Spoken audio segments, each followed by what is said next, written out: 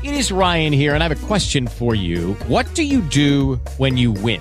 Like, are you a fist pumper, a woohooer, a hand clapper, a high fiver? I kind of like the high five, but if you want to hone in on those winning moves, check out Chumba Casino. At ChumbaCasino.com, choose from hundreds of social casino-style games for your chance to redeem serious cash prizes. There are new game releases weekly, plus free daily bonuses. So don't wait. Start having the most fun ever at ChumbaCasino.com. No purchase necessary. VGW. Void where prohibited by law. See terms and conditions. 18+. Well, Russ, the NFL was pretty boring this weekend, right? No, actually, we have to give credit. Give credit where credit's due. You know, they did have a good weekend. It's funny because people wanted to make fun of me because I picked Atlanta over Philly online, and it's like, wait a minute. It came down to the last play.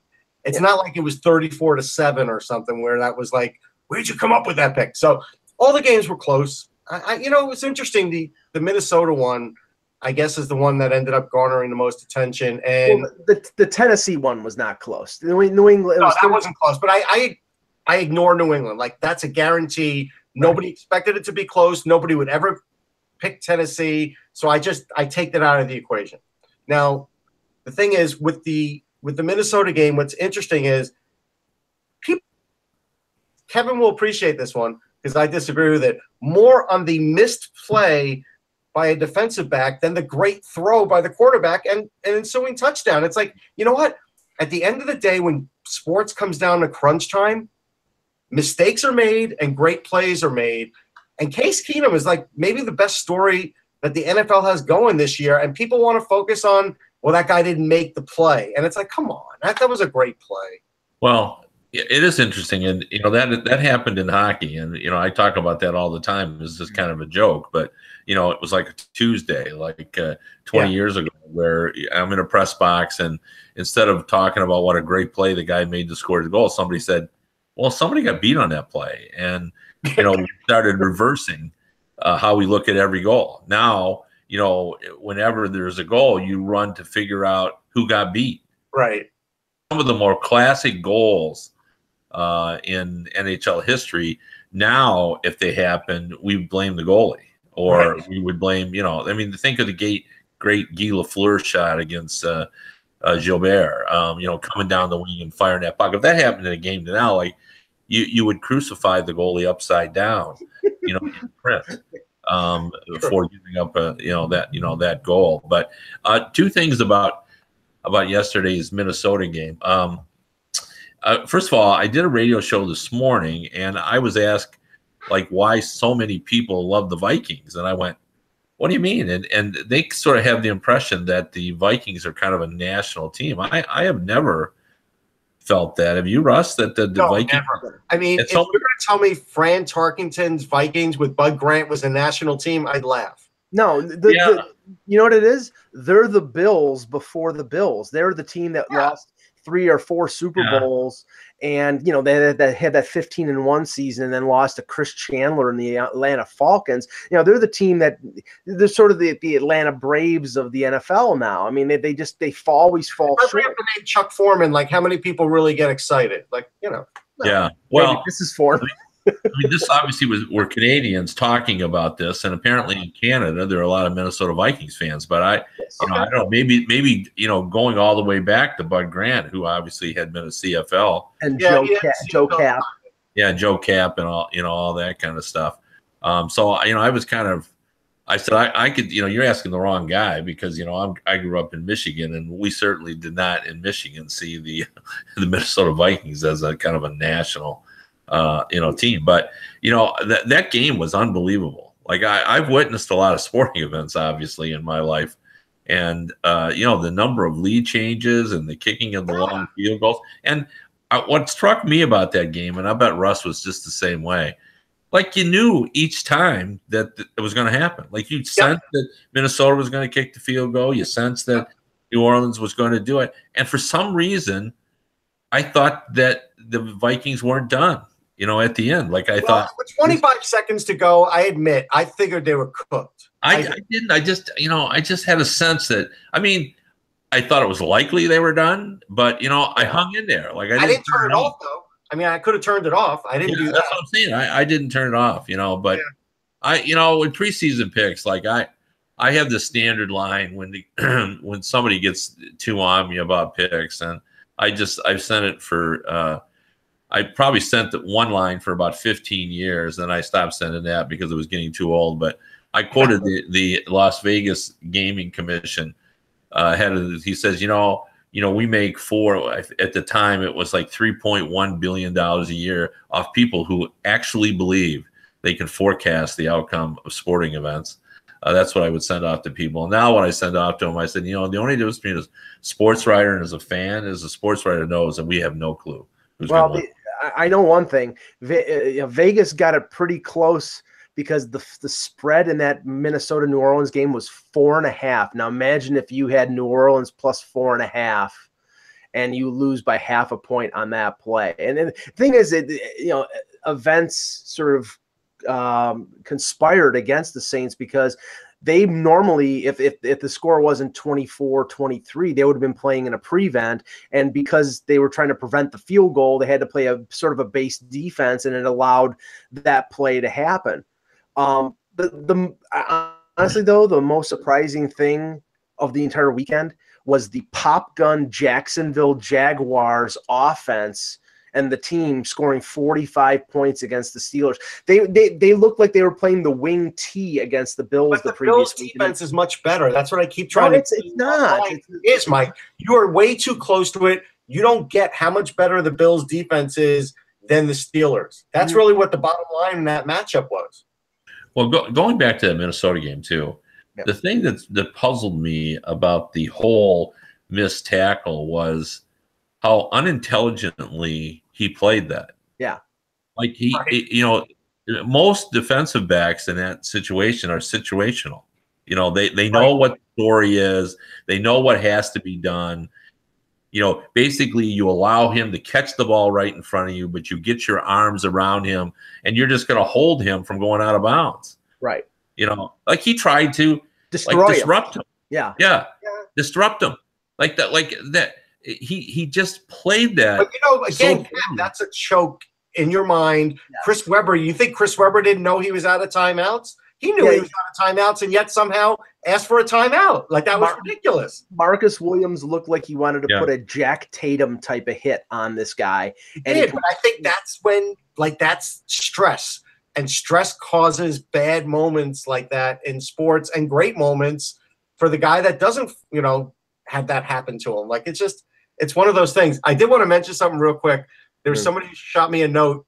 Kevin may appreciate this. There's a musical opening in Detroit in April of 2018. So in a few months, and it's going to be based on the life of Lewis Sharp, an NFL offensive tackle. He had battle with drug abuse and stuff. And they're looking for actors. So follow my Facebook feed and my Twitter feed. I'm going to have more information about it up there. But it's a grassroots sort of show, and I thought I'd give her some pub because it's somebody who's just, trying to do something good. So okay. All right, let's get the show started. Hello, Hockey World. Today is Monday, January 15th, 2018. I'm Russ Cohen from Sportsology. Kevin Allen of USA Today Sports. And I'm Michael Lagello, and this is the Hockey Buzzcast here on HockeyBuzz.com.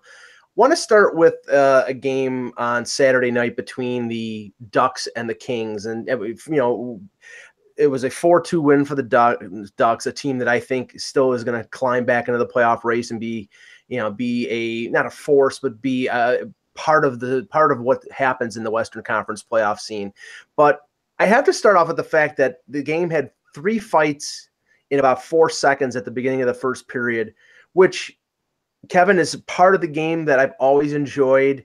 And it was stark how much talk there was about it. And I came to the realization that fighting has dropped so much from the scene that something that maybe 10, 15 years ago would have not garnered any kind of big interest. It was like, oh my God, it was the talk of Twitter, 3 fights in 4 seconds. And it just reflects how much fighting has dissipated from the game. Yeah, and I think this is the way that fighting should have been taken out of the game, is the way it happened, where it was just a natural evolution of the game. The way the game has gone, and how fast it is, and the need to you couldn't afford to have roster spots dedicated to guys who couldn't, play a normal role or a normal shift. And, that's what's happened. I mean, nobody legislated fighting out of the game. It just sort of took itself out of the game. So, that's the way it is. So that's why when these fights do happen, I say, hey, look, even if you don't like fighting, this is just a natural occurrence, and you're going to have them. I mean, the fighting, the way we knew it years ago, is gone. That, that doesn't play a role anymore. It really doesn't. So if these kind of things happen, they happen, and we move on.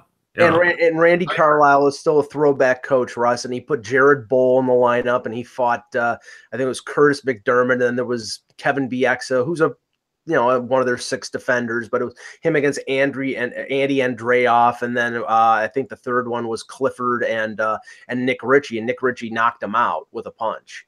So, yeah.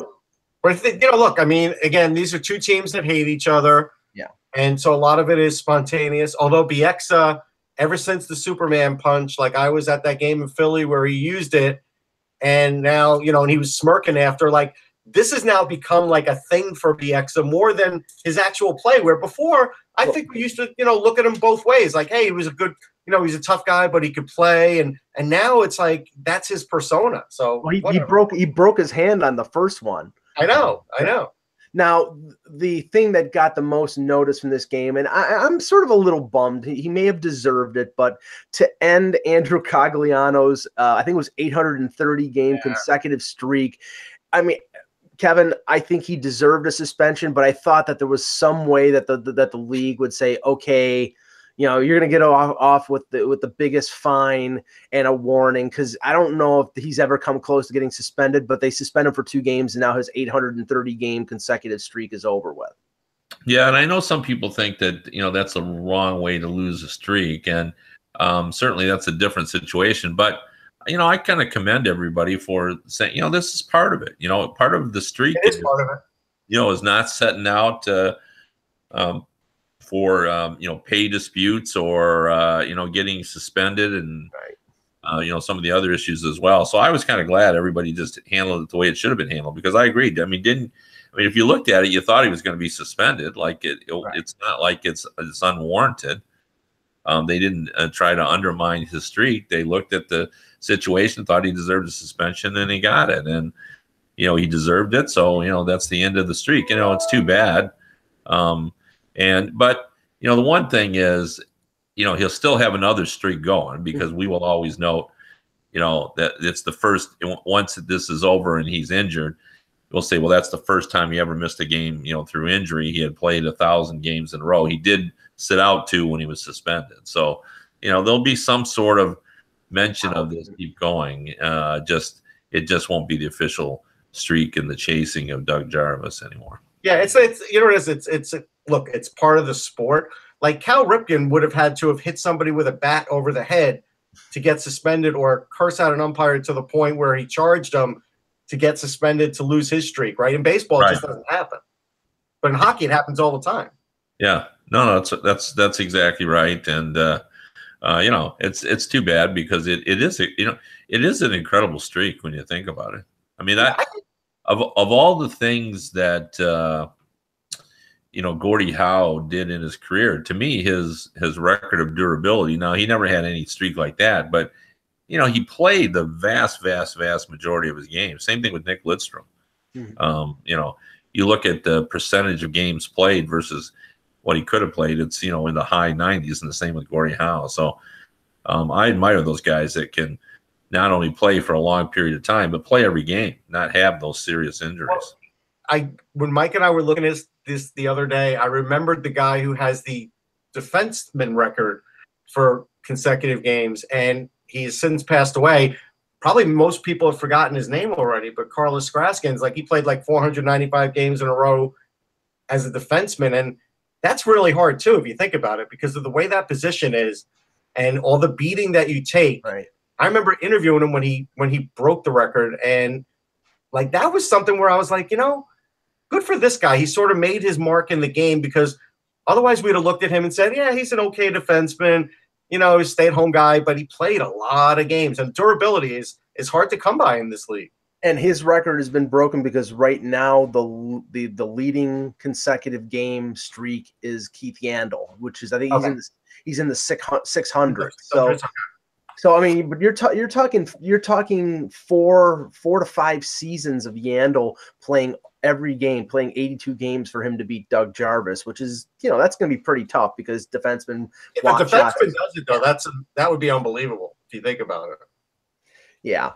Okay. So on the weekend, the New York Rangers, I think, were a little bit of a focal point simply because they played a couple pretty bad performances. One against the Islanders. Matthew Barzal had 5 points against the Rangers at MSG, and then they go to Pittsburgh and lose. I believe it was 5-2 to the Penguins.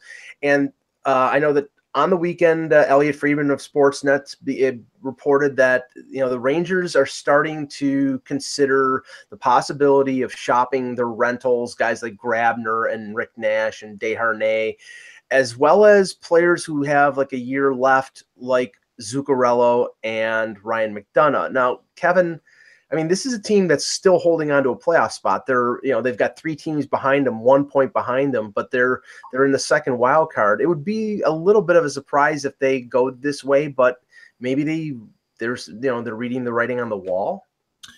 Well, it is interesting because late last week I took a look at that and I compared the team to where it was in the year they reached the finals. And at that point, if you sort of doubled where they were at the half season, the record would have been almost identical to where they were in 2013-14. And in that one year, they were fourth, I think, defensively, but they were like 19th in terms of goal scoring, or something in that general area. And this year, I believe they were 8th defensively, and their goal scoring was a little better than it was. So, like you can still sort of convince yourself that if they could turn it around, they could be that team because they were dependent back then on Henrik Lundqvist, and they still are. They're Lundqvist dependent. And in this case, I think they have a little more scoring than they had last time around. So could they make a run? Well, you can convince yourself. The problem is this. When you look at where they are in terms of the number of shots they give up, like now, like the game has changed even since 2013-14. They just give up way too many shots on goal. Like, they're ranked 30th now. They give up over 34 shots a game. It's been since December 13th since Henrik Lundqvist has faced fewer than 33 shots. Like, he's just constantly getting bombarded. And, that's something that has to be cleaned up. So, if I'm Gordon, I'm looking at this team and I'm going to Vigneault saying, look, can you clean this up? Otherwise, you do want to start dumping some rental players. So I think to me, it's not personnel when it's team defense. It's sort of an attitude adjustment. So unless the Rangers are willing to do that, this is going to be a problem that they're not going to be able to correct through a trade. No, Russ. I think it's more complicated than that. I think the first part is all regards to Elliot Friedman. There's no way the Rangers are trading Zuccarello, who's got one of the best contracts in the game, and he's Henrik Lundqvist's best friend. You trade him, and now you've pissed off your best player too. So I don't think that's the route they're going to go. Now McDonough, you can make an argument that he might be on the block, but again, I think he's playing all year with an injury, and he's still having an okay year. It's not a great year for Ryan McDonough, but he's been gutting it out literally all season. I really don't get the feeling they're going to trade either one of them, but Henrik Lundqvist was arguing with Lindy Ruff on the bench the other day. I was on SiriusXM with Larry Brooks. We both talked about Lindy Ruff and don't really get what his worth is to the team other than is he just hanging around for a coaching spot? And right now, Alain Vigneault is back to where he was, where, the questions exist, Kev. And the big questions are this. Yes, the defense stinks. We know that. But they on offense, Pavel Buchnevich has been thrown down again to like the third line, second pairing power play. Like Vinny Lettieri was getting tons of power play time yesterday. He literally has come up from Minnesota through Hartford. He had 21 points in 35 games, 12 goals. It wasn't like he was lighting up the league. He scored a goal in his first game. He's got 3 points in 5 games. And here he is taking shot after shot on the power play, hitting posts. And Pavel Buchnevich can barely sniff the power play. It's crazy. JT Miller early in the year was one of their best players and is now lost in the shuffle based on who they're pairing him with. And so I think you could look at the head coach and say, look, is he working with the best deck here? No.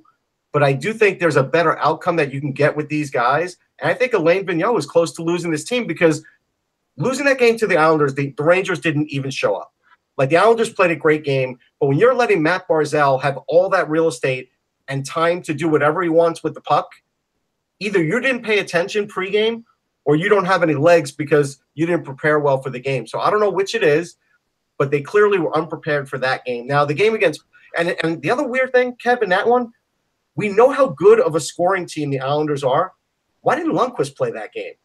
You knew Jarry was going to go with the Penguins, and your chances of losing to the Penguins are great anyhow. Why didn't you try and put your best in against the Islanders and then put Pavelec in against the Penguins? Like, that to me was another surprising development. And then the Penguins game, they hung with them for a little while, and then all of a sudden the Penguins become the Penguins, and you can't keep their pace up anymore, and the defense was failing. And again, you're shuffling deck chairs, but when you have Nick Holden and Brendan Smith together, it's not going to work out. Yeah. And it didn't. Now, Brendan Smith got his first goal of the year, but he also made a lot of bad plays too. First goal of the game was due to him. So you look at that. They do have a kid, Ryan Graves, in Hartford. I have no idea why he's never gotten a look. He's got 150 AHL games in him. He could play defense. He's not the best defenseman, but neither are any of these guys, Steve Kampfer included. At some point, you have to look at all of these things. And I think right now, Vigneault is out of answers. And if he loses to Philly a third game in a row, that would definitely drop him below the playoff marker. I think that could cost Alain Vigneault his job. I do. Well, looking at the names that were brought up, especially the rentals, we've talked about Nash before. He's got a no move, and he's making $7.8 million. So it would, I mean, unless he's unlikely to go anywhere. Right, exactly. Grabner, on the other hand, $1.6 million, and he's been pretty good for them and is very inexpensive. So I think they could get a lot for him as a rental. But the reason that a McDonough and a Zuccarello are out there, Russ, in terms of maybe potentially being shopped, is because their contracts are so reasonable. McDonough's, I think, one of the top 10 or 15 defensemen in the game. He's making $4.7 million. But you have to look at it.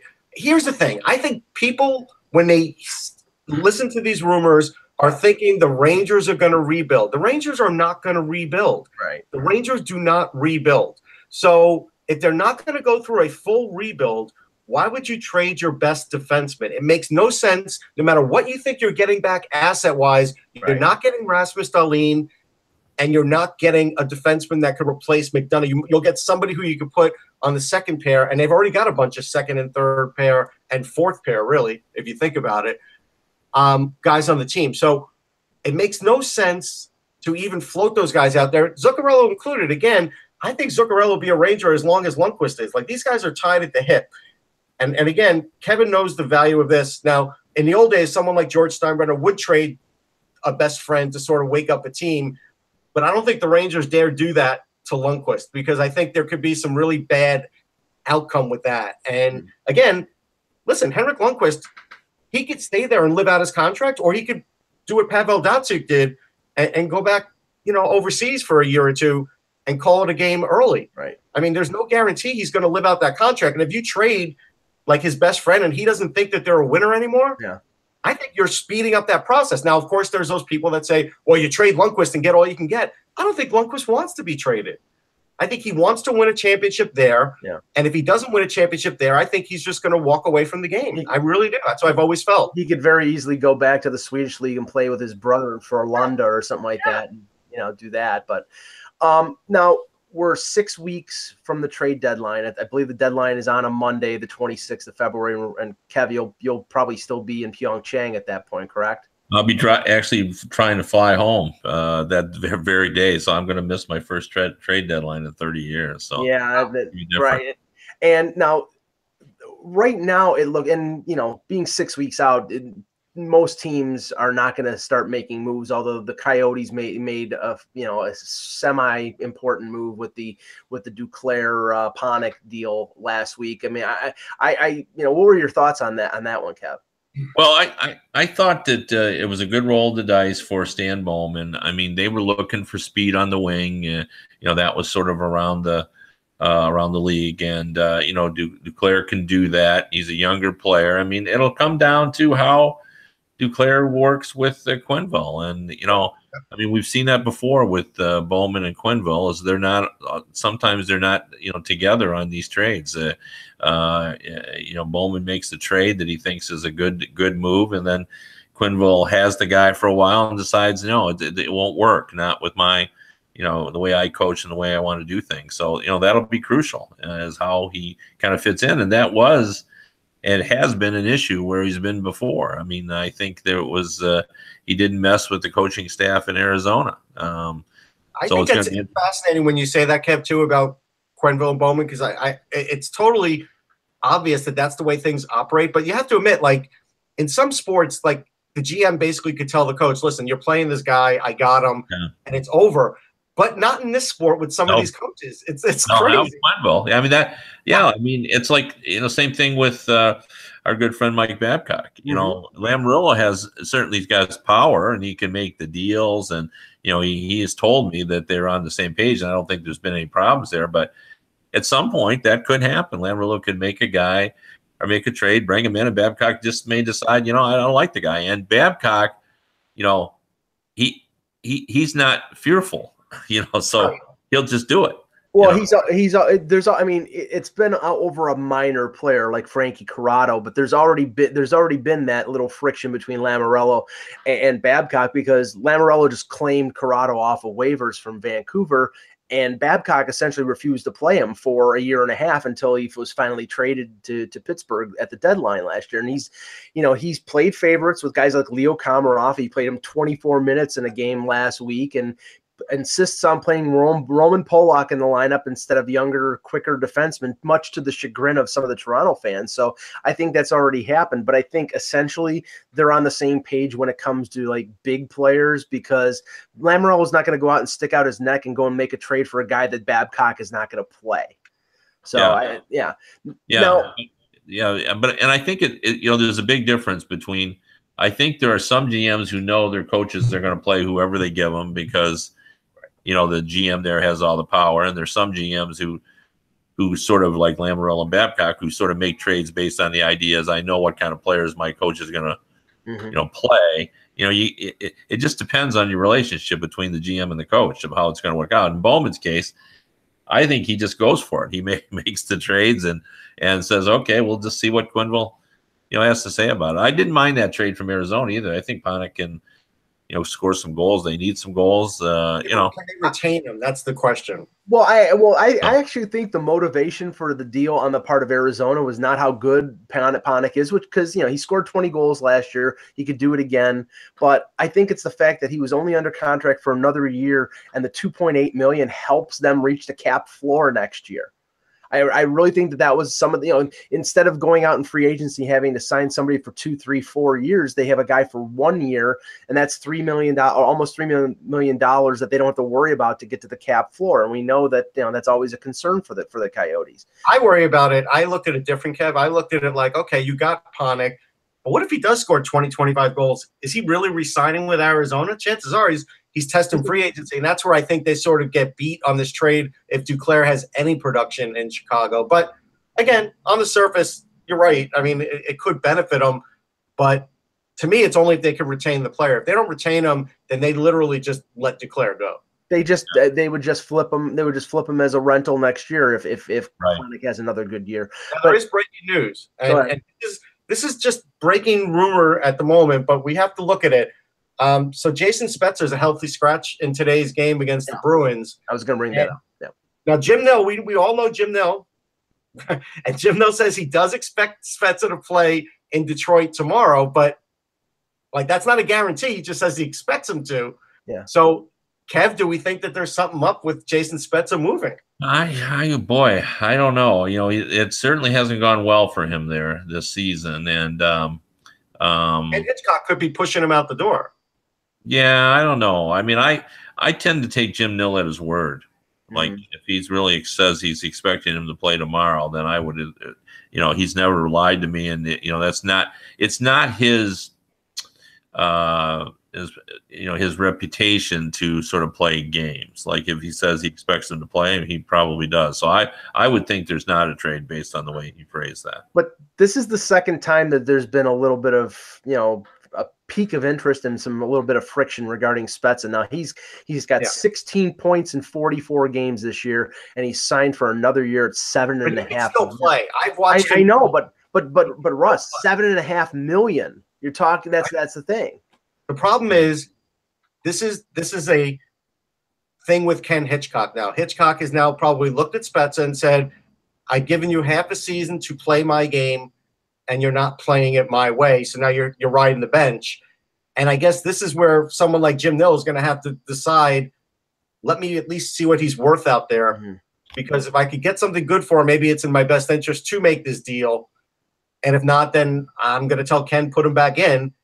And then they're going to have some friction this year, which, again, he's one of those coaches, Kev. I've seen it. I've seen it with Patrick Sharp in Philly. Ken Hitchcock will get rid of players if he doesn't like what you're doing in his system. I wonder if he has the same clout anymore, though. Yeah, I don't know. I don't know if he does. He might with the owner, though, right? Because the owner wanted him in, Hitchcock back. That's true. That is true. So maybe he does still have the same clout, but I don't think he would be trade because of that $7.5 million. Well, a couple other interesting situations that popped up over the weekend regarding veteran players. Start with Jack Johnson, who reportedly requested a trade from the Columbus Blue Jackets. Now, there had been apparently some negotiation between Johnson and the Blue Jackets regarding a contract extension. He's a UFA at the end of the year. We know about the situation with him and his parents, where his parents they basically embezzled money from him. And, he's looking for an extension, I think probably because he's got not a lot of money and he wants some financial security at age 31. He's probably coming up on maybe his last big contract, and there hasn't been any progress. So he's requested a trade. But Kevin, I don't know whether the Blue Jackets, who are in a position right now, being in a playoff spot in the Metro, I don't think they're going to move him.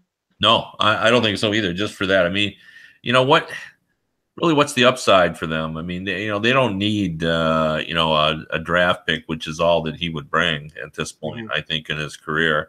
They need his services. To me, it makes perfect sense just to let him just play it out. And, they lose him. But they need him. The Blue Jackets, we've talked about them before. They're an interesting team. I think we all sort of like them. Yeah. They can be very difficult to play against. They just need to sort of step it up a little bit. And I just don't think that's what they need, a good winning streak. Yeah, they need to get it together. And I know for a fact that Tortorella has just been frustrated by him, that he just feels like they've got another gear and they just haven't been able to find it. So I think, even though, and I say this to the readers all the time, and it drives them crazy because they always say, well, but he requested a trade. And I said, well, they don't have to give it to him. It was just a request, and I just don't think they'll follow through on this. I think they'll just, keep on, moving along with the lineup they have. Well, I don't think, unless you're swapping defenseman for defenseman, I don't think they can afford to get rid of him anyhow. Well, unless you're shopping rental for rental, because in watching the Blue Jackets twice last week, the one thing that pops up with them is they need goal scoring badly. Their power play is 30th in the NHL. The only one worse is Buffalo. And, this is a team that's got Werenski and Seth Jones. And I know that some players are out, like Wenberg is out right now. But I think before the deadline, Jarmo Kekalainen, who was in Toronto last week watching the Senators and the Leafs play, I think he's probably got to pull the trigger on getting some offense. That's where I think they're probably going to need to go. But I don't think you're going to get that for Jack Johnson. No, I mean, that doesn't help him. I don't think trading Jack Johnson for offense helps. You create another hole. So I do think they need to get offense, though, and I think they will. I think they're going to be in on whatever scores are available. Whether that's Vanek or when they look at a Vander Kane, they'll look at all. I think the scores that are available, to be sure. I'd be shocked if Torts goes with a Vanek, because I think if they gave him his choice, he probably wouldn't. Because he's literally 50-50 whether he does well with the next team he goes to. Yeah, I mean, I think that's fair. I don't think he's their first choice, but I'm just saying at some point they have to get goals, and they're just going to look and see who's available. And there's not many available. Yeah. When you ask the general managers around the league, they say the same thing. When you say, well, what do you? He goes, well, who am I going to trade for? They keep asking me that. Like, who is it you think I'm going to get? Because they don't see all the available players that we see. Well, the bizarre rumor that came up over the weekend was that, and we know that right now the Habs are, they're teetering on seller mode. We're 6 weeks out, so they don't have to commit to anything right now. They'll probably wait if they're going to move a Pacioretty or a Galchenyuk. But the report came out that they're really interested in Pierre-Luc Dubois, and I'm like, yeah, I'm interested in Connor McDavid. It doesn't mean you're going to get him, but okay, the Habs are interested in Pierre-Luc Dubois, and I'm sure that's the French-Canadian thing. But are you going to give up Galchenyuk for Pierre-Luc Dubois? I mean, I don't even know if that does it, Russ. I mean, is that enough for Pierre-Luc Dubois? No. No, listen, I'm not trading Pierre-Luc Dubois for Galchenyuk anyhow. There's no way, no how. And I don't think Kekalainen would do it either, because I think the short term would really look good, and the long term would not look so good, because you're talking about a big, powerful kid who could score 25 goals, play defense, and hit people with a ton of bricks. I don't see that trade happening. Now, the other situation that started to get mentioned on the weekend and then came to the move came to fruition this morning was Paul Martin, defenseman for the San Jose Sharks, 36-year-old veteran. He was placed on waivers. There was talk that Doug Wilson was trying to move him. He hasn't been in the lineup for, I think it was like 7 straight games, or like three weeks. He's back healthy after off-season ankle surgery. Kev, I don't know. I mean, I think the big hurdle here is the fact that he's got another year at almost $5 million. And, maybe it would have been a deal where if San Jose shaved some money off, or if they took a contract back, it would be something that another team would be interested in. But I don't think anybody's going to claim him at almost $5 million for another year and a half. No, not at all. And I think those are one of the issues. And this is, one of the hardships of the salary cap for veteran players is that, it's almost priced, Martin out of playing anymore, because nobody, the Sharks don't want to, have always been sort of careful with their money. I mean, sort of underrated with what Doug Wilson has done there, but, they don't always go to the cap. He keeps them, right to where the budget is supposed to be. And I don't see them, paying any of the contract to move him. So I just think, he's going to be sitting there. I don't see he's going to end up anywhere. I mean, you could, unless you pull a Lou Lamoriello and like Vladimir Malakoff deal, where you trade a first-round pick and him and get a real player in return, you probably could do that. Yeah. But that's it. Yeah, I mean, and of course, right, because Malakoff never played a game after the Devils traded him, but they moved him out. Yeah, but that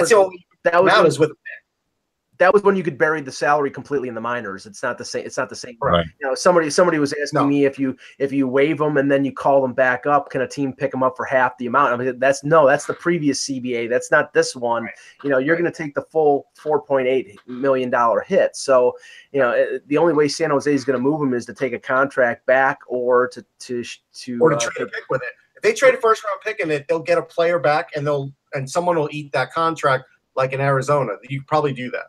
Yeah, that's possible, but I seriously doubt he'll be claimed, and maybe he could be moved, but I think that Wilson is going to have to eat some money to get that, to make that happen. Now, a big bullet was dodged by the Tampa Bay Lightning. The last time we had a show, it was just at the point where the prognosis on Victor Hedman was coming out. There was some speculation right around the showtime that he was going to be out for the year. It turned out to be a very good scenario for the Lightning. He's only out 3 to 6 weeks with a meniscus tear, which, by the way, is the same injury that Steven Stamkos had that cost him most of last season. Kevin, if they would have lost Hedman, I mean, to me, they're the odds-on favorite to come out of the East. I think the Hedman injury, he's irreplaceable. I don't think that it would have knocked down their chances significantly. Oh, for sure. He's just such a talented player at in all three zones. They still certainly would have had a shot because just when you sort of dismiss, you got to remember what the Penguins did without Letang last year, who was so important to them, or so it seemed. And they managed to do it. And I think this season that Tampa Bay group is very similar to the Penguins in terms of their offensive, dynamics and so forth. And they still had Strawman, and Sergachev is moving up. This is a big opportunity, I think, for Sergachev, who will get expanded responsibilities and Edmonds absence. And boy, what a deal that was for them. Sergachev is going to be an exceptional player. It's crazy. Yeah. So I mean, it is interesting. What's interesting in the East is that Tampa has been so good since the beginning of the season that we're sort of not paying attention to. Like the Washington Capitals deserve, some credit for it. I think everybody in hockey thought they were going to take not a full step, but a half step back last season. They couldn't afford to keep their free agents. Williams was gone. Shattenkirk is gone. They lost a key defender and a defenseman in the expansion draft. And they traded Johansson for financial reasons. I thought they weren't going to be able to keep Oshie, but they managed to do that, which is a very important step. But and then lo and behold, look where they're at. In a very difficult division, they're right there at the top of the Metropolitan. So you got to give them there, and I give them great credit too. The only thing, Kev, though, I still think they're too easy to play against to go far in the playoffs. Unless something changes there. Well, we'll see. I mean, the one thing, before there was such high expectations, and the expectations has really been diminished. Like you don't hear people talking about the Capitals making a run, or maybe this is their year. So maybe, being able to be in the shadows this year will help them, and we'll have to see. Because good Lord, they can end up playing the Penguins in the first round. Who knows? But I think they've done a really nice job given the circumstances they've had this season. But they have more than likely with the loss of the depth that they had last year, they're probably going to be buyers at the deadline because they have a chance with, I don't know if the East is wide open because I think Tampa Bay is the best, but for them to get to the Eastern Conference Final against the Lightning, I think they're going to need a little more than the two offensive lines that they have, and maybe bolstering their blue line a little bit.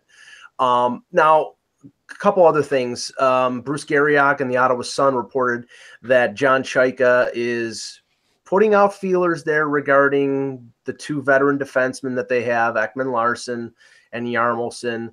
I didn't realize this. Ekman Larsson is the worst plus minus in the league at -40. I don't think that's going to.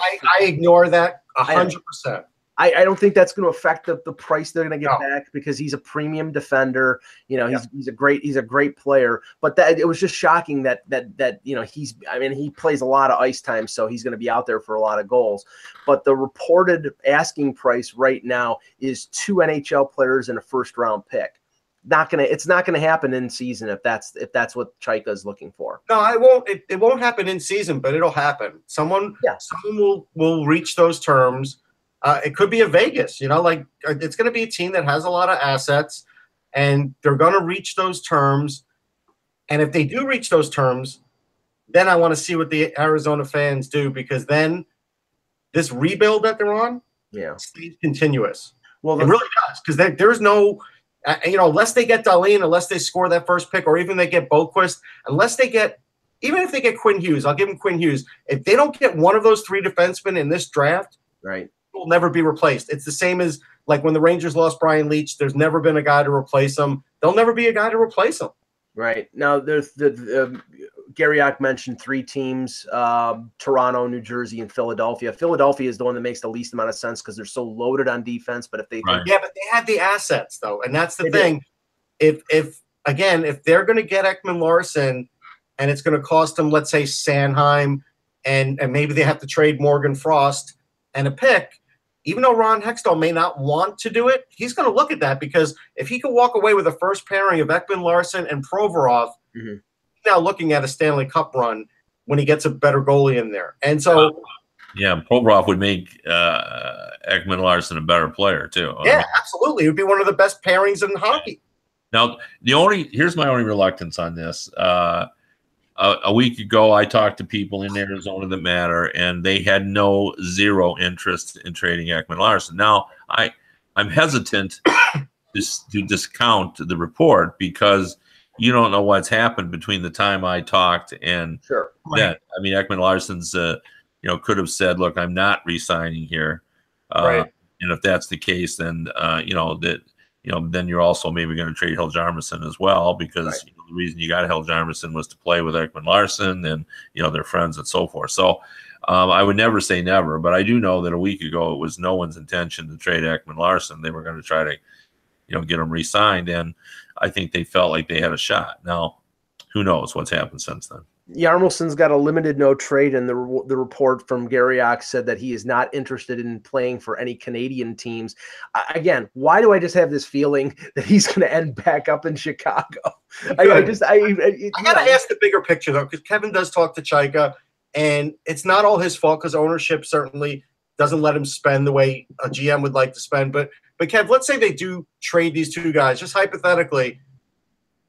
Where do they go from there? Then you're talking about a lengthy rebuild again, right? You're talking about 5 years maybe. Well, I mean, I just think the sense of frustration there, that's why, when you brought up about Panik, at some point, you have to make moves based on the idea that we're going to be able to keep our players. Right.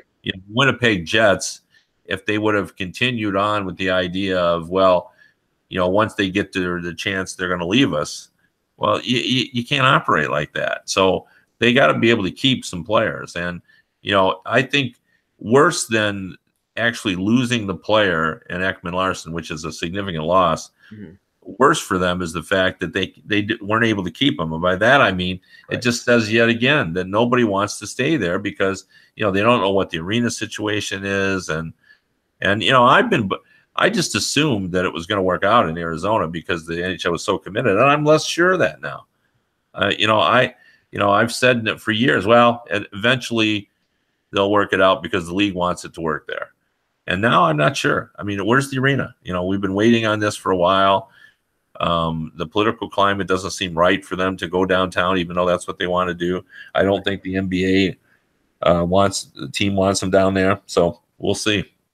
Yeah, and just transitioning to Ottawa, because Ottawa got to within one goal of the Stanley Cup final, so they've had some success there. But with the Melnyk situation, with them talking about cutting back budget, with them, the mayor of Ottawa coming out last week and saying, there's no money from us to build a stadium in downtown Ottawa, and now it appears Pierre Dorian is going to be patient and wait to get the best return on some of the players that they're supposedly shopping, but. They're putting out the name of Mike Hoffman, who, it's not a coincidence. As soon as the front-loaded contract, or the back-loaded contract went up to more than the cap hit, he automatically became available. And they're supposedly shopping guys like Zach Smith and Jean-Gabriel Pageau, and Dion Phaneuf's $7 million contract is being. I mean, there's a lot of names being thrown out there, and it could all just be chatter. But sometimes where there's smoke, there's fire, Kevin. That's the thing. It seems like a chaotic situation with the Senators. Yeah, no, I do think the Senators are going to make some moves. I've kind of heard from talking to GMs that there's a lot of talk about a lot of Senators players, and I don't think it's going to be Carlson, but I do expect Hoffman to be traded, and I think they got other moves they're going to make as well. And I think they're in that process of. They want to sort of change their team on the fly. They've got some nice young players, as we all know. Yeah, and look, Duchesne picked it up. Everybody wanted to focus on when he was like stone cold. He's got 12 points now, and he's had a multi-goal game. He's picked it up in the last 5-6 games. So I see what you're saying, Kevin. I think you're right. And look, Hoffman, just because he's having a down year, has got a lot of value. He does. Yeah, he does, and they have young players that are going to change the direction of the team. And I know Russ has talked about a bunch of them. Logan Brown's the biggest. Yeah, Colin White, Thomas Shabbat. Another one. Yeah, Shabbat, absolutely. So I think they feel like they can get a lot for Hoffman, and I think they can move some other pieces. They can create some openings. I mean, that's the key to changing on the fly, which is very difficult to do. Is you have to create the opportunities for these guys to kind of move in and sort of explore their talents. And that in Vancouver, the injuries sort of undermined what they were doing, but.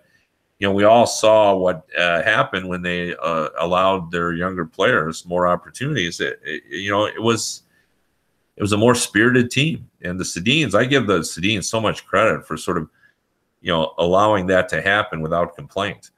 They did a good job of that. So, Russ, do you think that he's got a contract for another 3 years that's $7 million? Do you think that there is any way that Ottawa finds another team that, like the Leafs did in Ottawa, to trade and get another team to take the full hit of Dion Phaneuf's contract? Or do you think they're going to have to maybe Columbus? Could you trade Jack Johnson for him? Maybe. Yeah, but 3 more years. I know, but I mean, they want to win now. They want to win, and if Torts thinks he could use them, is that impossible? I don't think it's impossible. No, yeah, that doesn't really address their issue, though. They need goals. Yeah, he does have capability of scoring some goals, for sure. But I think they need to spend their money elsewhere. There, yeah, they need help. They need help up the middle, and for sure. I know that the talk about Hoffman was St. Louis, and we saw in person, Russ, the prospects that the Blues have in Thomas and Kyrou, so that they've got a lot of young prospects that they could move if they want to add a scoring winger. A couple other things quickly. John Tavares made a statement today, and I don't know how many times he's got to answer this question. I guess he'll have to keep answering. It's going to have to be a lot. Yeah, until he actually signs the contract. But he came out and says, "I want to stay on Long Island. I haven't thought about playing anywhere else except with the Islanders." You can't get more definitive than that, but I don't think he's going to have to keep answering. But he still hasn't signed, Mike. But he still hasn't signed. If you're in New York City, yes, and you still haven't signed, you could say you want to play or be with a team, and there's reporters that have been there for 30, 40 years that say, yeah, we've heard that before. Right. And the thing is, the Islanders right now, if the season ended today, are out of the playoffs. So if they're a point or two out of the playoffs, is there any scenario where Garth Snow says, okay, I'm going to deal them? No. Yep. 0. Nope. 0. Okay. Yeah. To finish the show, Kev, wanted to get your impressions on the Olympic rosters for Canada and the U.S. They came out late last week. Russ and I think excoriated both in terms of just. Well, we like Canada's better. We agree on that. The one thing about Canada is every player on the Canadian roster, I believe, every player played in the NHL at least a game. I think I'm pretty sure on that. If it wasn't everyone, there was like 95% of them. But the U.S., I was a little. I just thought that there would be more there, and it was a little disappointing. I don't see any way that team has any kind of success. But who am I? I mean, everybody's rosters will look exactly the same. I thought Canada's roster was a little better myself, just in terms. But neither one of them would be confused with a team that could compete in the NHL. Right. But I think, Sweden's roster will look like that. Finland's roster will look like that. The only difference will be, I think the Russian lineup will have more names that we recognize. And, because they've been able to keep some of their talented players in their league because they like playing over there and they do pay sort of NHL style money. So, I think both of them, Canada and the U.S., were exactly the way I thought they were going to. Well, here's the thing, though, Kev. Where is it exactly the way you thought with the backup goalies that were chosen for the U.S.? Because, those guys they barely have any AHL experience. I just thought they went real bottom on the backup goalies, where I would rather have the young guys, bring them along. If this is going to continue this way, and there's not going to be NHLers in the next Olympics, you're going to need guys to sort of piggyback to see what the process is like. You had an opportunity to at least bring a Wall or an Ottinger or both, and instead you reached out for guys that are literally 26 and 33 years old that have no NHL experience and almost no AHL experience. I thought that's a little crazy. Well, they've played well in Europe. That's why they took them. I mean, I think they tried to give the junior guys opportunities, and that's why they waited. They wanted to see them play in the World Juniors. They wanted to, not have them either impacted positively or negatively. They told all the goalies, the 5 goalies, that's the one area where they didn't have a lot of options, and they knew going in. And it was either going to take younger guys or it was going to take, they only in the AHL there was no, there just weren't, many options of guys who were on AHL only contracts. So, and I don't know. I mean, the American young goalies didn't distinguish themselves in the World Juniors. There was nothing wrong. I think Wall was good, and I think either one of them was good enough to have a spot on that team. I mean, if you're going to tell me the Czech Elite League is a better measuring stick, I'd probably argue with you. Kev, what I was surprised at is that they didn't take one of the young. Usually there's that third goalie who's the apprentice goaltender, and they didn't do that. And as I said, and we can just agree to disagree. I mean, I wish they would have gone and picked more NCAA players who were 20 and 21 than picking Mark Arcabello and Bobby Butler and Brian Giunta probably is the captain of the team. But I just think it would have been more entertaining and more insightful to watch younger players play. And I think in this tournament, I think they could have matched up against other teams, maybe not the Russians, but other teams as well. So I don't know. Well, I don't think college players are necessarily better than Arcabello. I mean, he's leading the Swiss league, I think, in scoring still. Right. I'll tell you this, and this is just me. I will take either Middlestat or Brady Tkachuk over Chad Kolarek every day of the week. I don't care how many, because I know what Chad Kolarek can do. I don't know what those other guys can do given the big stage, and I'd like to see what they can do. I already know what the other guy can do and what his limitations are. Yeah, when you have young guys like this, you don't know what might be coming, and usually it's pretty great. And I just think passing on those guys, or I thought they would take Middlestat, and I sort of wish they would. I mean, historically, the Americans have entrusted younger players with roles. Going back to Eddie Olczyk. With Giunta, let him play with a veteran. He'd be great. Yeah. No, I can't argue with you about Middlestat, to be sure. I don't have any problems with them taking the guys who are playing well in Europe, because that's how this tournament will be played. This tournament will be played by the top players in Europe, and those are the Americans' top players in Europe.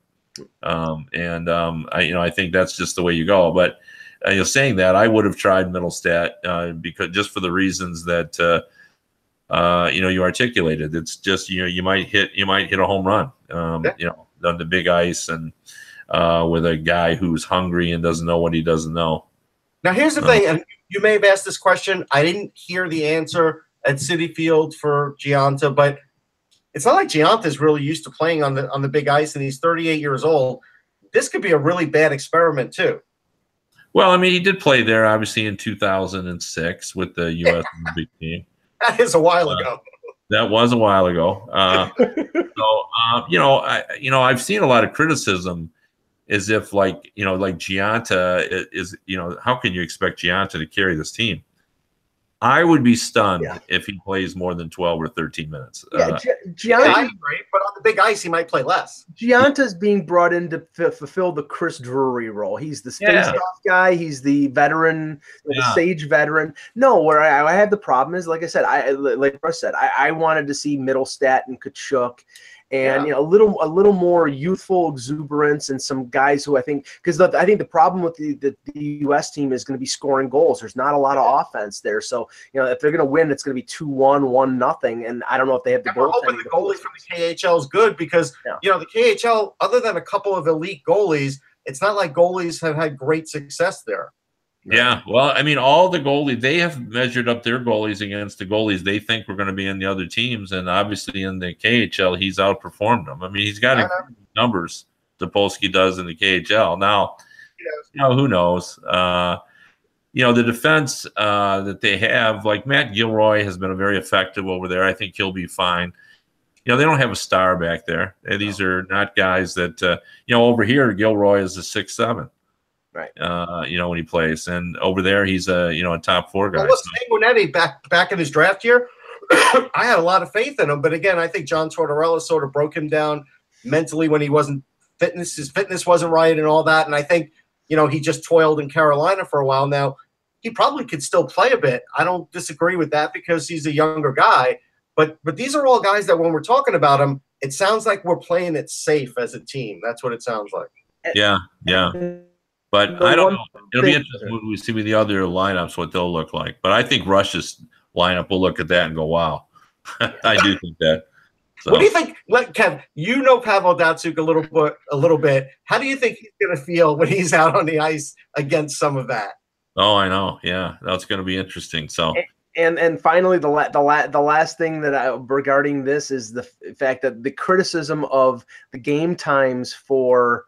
Which are from what I read, there are going to be one set of games that are going to start around 10 p.m. Eastern time, and then there's some 1 a.m. starts as well. That was what it was in Nagano in '98, and that's what it would be in China in 2022. And if the NHL goes to China, I don't think anybody's going to be complaining about the starting times. No. Yeah, and those are set in. There's nothing really they can do about that. They got to do it, local time. So. Yep.